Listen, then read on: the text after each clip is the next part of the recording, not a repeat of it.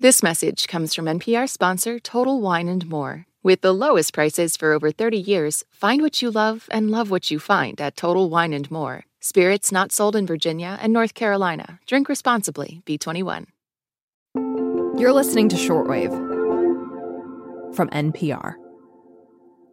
Hey, Shortwavers, Regina Barber here.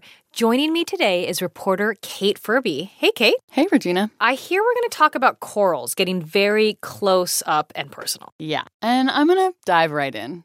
It was a hot summer of climate catastrophes, and the ocean was no exception. The Florida coral reefs have suffered through a marine heat wave. Wow, a marine heat wave sounds serious, but also, counterintuitive. I'm used to jumping into a pool to cool off. Yeah, this feels more like a hot tub. Ugh. I went down to Miami in August for a reporting trip, and the ocean temperature on some reefs was 94 degrees Fahrenheit. Wow. Too hot for a coral. Yeah. Too hot for me, too, honestly.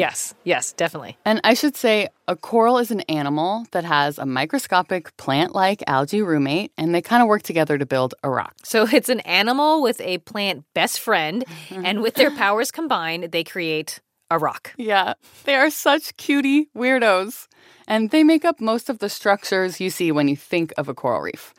And talking to Ian Enochs, the lead researcher for the coral program at the National Oceanic and Atmospheric Administration, or NOAA, they're a huge part of the ecology and economy in places like Florida. I could take this perspective and say, coral reefs are the rainforests of the sea, the highest biodiversity, but let's be entirely anthropocentric and selfish for a second here.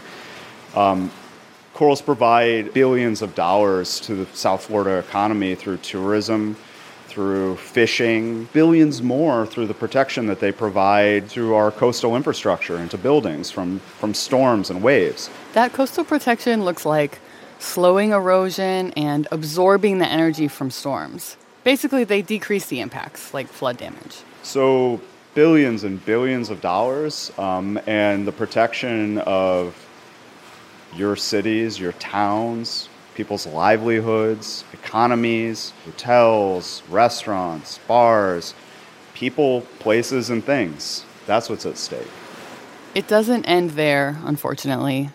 We're already hearing reports that the Red Sea corals are bleaching, and the bleaching predictions have scientists all the way in Australia worried.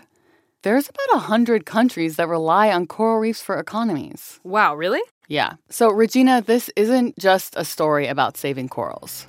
It's about saving humans, too. And some scientists are trying to help us and the corals by buffing up corals in, get this, a coral gym. I am so excited to hear about what a coral gym is. Okay, so today on the show, how extreme heat is expediting our loss of corals. And why this pessimistic biologist-turned-reporter has hope. Good. You're listening to Shortwave, the science podcast from NPR.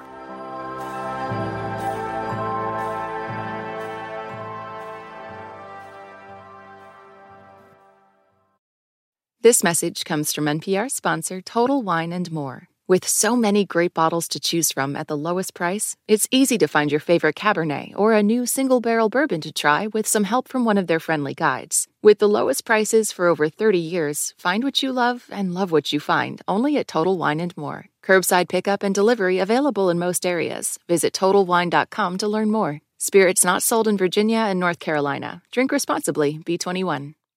This message comes from NPR sponsor Teladoc Health. There are lots of reasons for wanting to be healthy. Family, work, living a fuller life. Teladoc Health understands. Whether you have diabetes, high blood pressure, or just need to manage your weight, Teladoc Health can help. Visit teladochealth.com/what's your why for more information. That's TELADOC health/what's your why. This message comes from Apple Card. You earn up to 3% daily cash on every purchase. That's 3% on products at Apple, 2% on all other Apple Card with Apple Pay purchases, and 1% on anything you buy with your titanium Apple Card or virtual card number. Visit apple.co/card calculator to see how much you can earn. Apple Card issued by Goldman Sachs Bank USA, Salt Lake City branch. Subject to credit approval. Terms apply. Okay, so Kate, How did you end up in Miami? I have a friend and colleague there, Shireen Rahimi, and she invited me to join a mini expedition of artists and storytellers who were there to create art that documented the corals. Wow, that's really cool. Yeah, and many of the artists, like Lauren Shapiro, they were pretty struck by the deaths they were seeing. I find it like an incredible thing to witness, to see that exact moment when they're about to die because of the bleaching and have it stand out in stark contrast to the ocean background is like incredible to behold. We could see the corals from the boat. They were so white, they almost glowed. Aren't they usually like orange and pink and brown? Yeah. So we knew before we even got in, the corals were in pretty bad shape. But when corals look white like that, that's coral bleaching that people talk about, right? Right. So bleaching is what happens when the coral gets so stressed that its little algae roommates die and or get expelled from the coral. Wow, okay. And those algae are what give the corals their color and most of the corals' energy. So without algae, it's like seeing their bones? Essentially. And what temperature a coral reef bleaches at depends on the reef and its location. Ian Enochs, our NOAA scientist, says you can see this at his research site where he's monitoring corals. 100% of the corals are bleached absolutely white. Can they ever recover the algae? Yeah, if the stress stops. So if the water temperature goes back down in time, the algae can come back and the corals survive. Wow, okay. But the issue with Florida right now is that the bleaching started so early in the summer, and the Florida summer is long. Mm-hmm. So the scientists were really worried that there wouldn't be time for the temperature to come back down before the corals died. And talking to Katie Lesneski from the NOAA Florida Keys National Marine Sanctuary, that's what's been happening. When she and her colleagues went to check on the local corals in August, they saw some corals dying in a really weird, chilling way. But as you actually get closer and you really look at it, it is dead tissue that is still kind of clinging to the skeleton. I've certainly never seen that in the wilds, and my other colleagues have also said they haven't seen that before, and we're definitely shocked. That sounds horrifying. It's a phenomenon that Katie and her fellow researchers hadn't seen before. They're still investigating it, but they think it's indicative of a new level of coral catastrophe. To us, and while we do need to study this more, it almost seems like there was a step missed. So the coral didn't even have a chance to undergo bleaching where there's still coral tissue left, but everything just died essentially simultaneously. And because the water is so hot, parts of the coral are just immediately dying. Ugh. So there's less chance of the recovery we talked about. Wait, what? This sounds awful.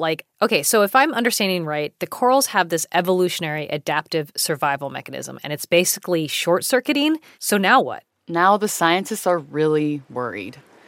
Ian says that they're seeing so much bleaching and death that it's really affecting them. Again, I don't want to be melodramatic, but have been crying as a response to this and yelling underwater because it's just so bad. And I've never seen people so galvanized. Well, if people are so galvanized, is there a way to fix it, to help corals survive? Yes. There is some light at the end of the tunnel. Good, let's do it. Right now in Florida, there are many labs, institutions, nonprofits, volunteer efforts. They're all working to create, maintain, and move coral nurseries. Coral nurseries, as in a place to raise little corals? Yeah. Excellent. I'm so excited. Let's talk about this. People are growing small fragments of corals in labs and aquariums and then planting them on the reef with the hopes of increasing the amount of corals closer to historic levels. So if you were to take a photograph of a reef looking from top down, what we're seeing right now is only about 2% of that area being covered in hard coral. And that's very, very low compared to typically healthy reefs or Florida reefs in the past that have had 50, 60, 70% coral cover. Ooh, that is really low. So the goal is over the course of this project to go from an average of 2% coral cover across these sites to 25% coral cover. I love it. But the waters are getting warmer in Florida. What if it's just not going to be a good place for corals anymore?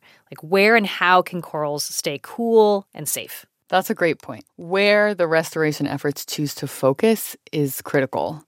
corals generally have a really narrow temperature they can survive in, like mid-70s to mid-80s. Okay.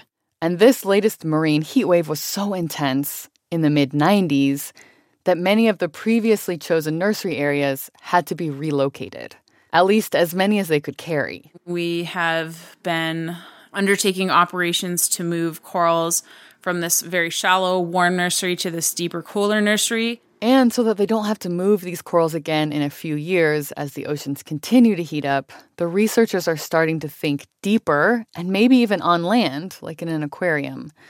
Hopefully just until things cool back down. Wow. Okay.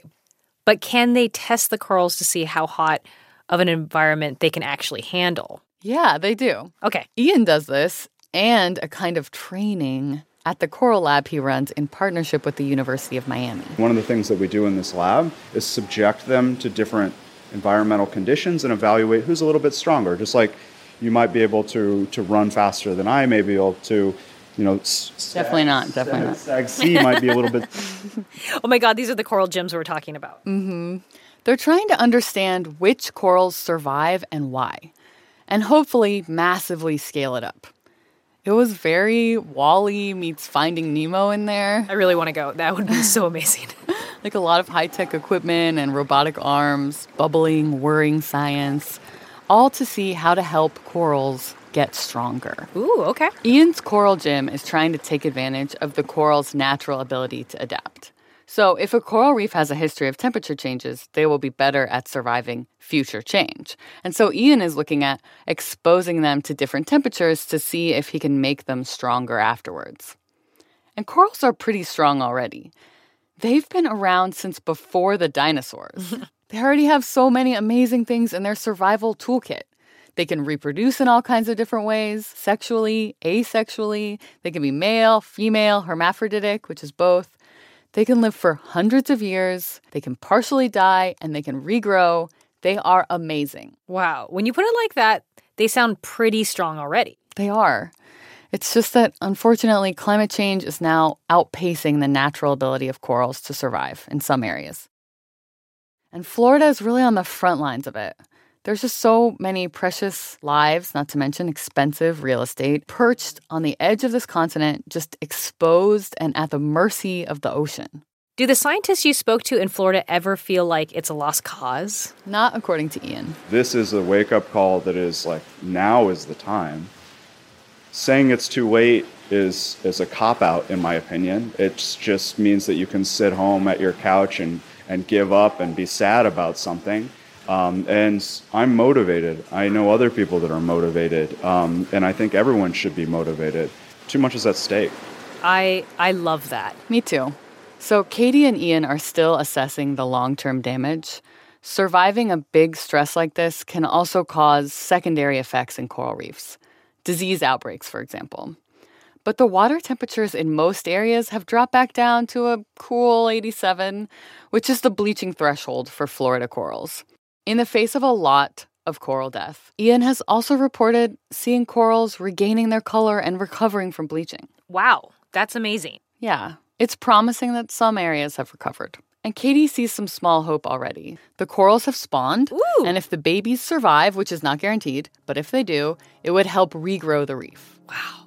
I think that is so important to let people know it's not a completely foregone conclusion that the coral reefs will disappear. Yeah, me too. And honestly, I think this is the crux of reporting on corals. Treading the line between how urgently savable corals are and also how extremely precarious and close to completely losing most corals globally we are. And we lose everything reefs give us. All that coastal protection, the ecosystem that supports our fish. So it's a matter of helping these corals innovate and tackling climate change and the industries that are responsible now. Kate, thank you so much for coming to talk to us about coral reefs and Florida's fight against climate change. Yeah, it's been so awesome to chat with you. Thank you. This episode was produced by Kate Furby and Burley McCoy. It was edited by our managing producer, Rebecca Ramirez, and fact-checked by Kate and Susie Cummings. The audio engineer was James Willets. Beth Donovan is our Senior Director of Programming, and Anya Grunman is our Senior Vice President of Programming. I'm Regina Barber. Thanks for listening to Shortwave from NPR.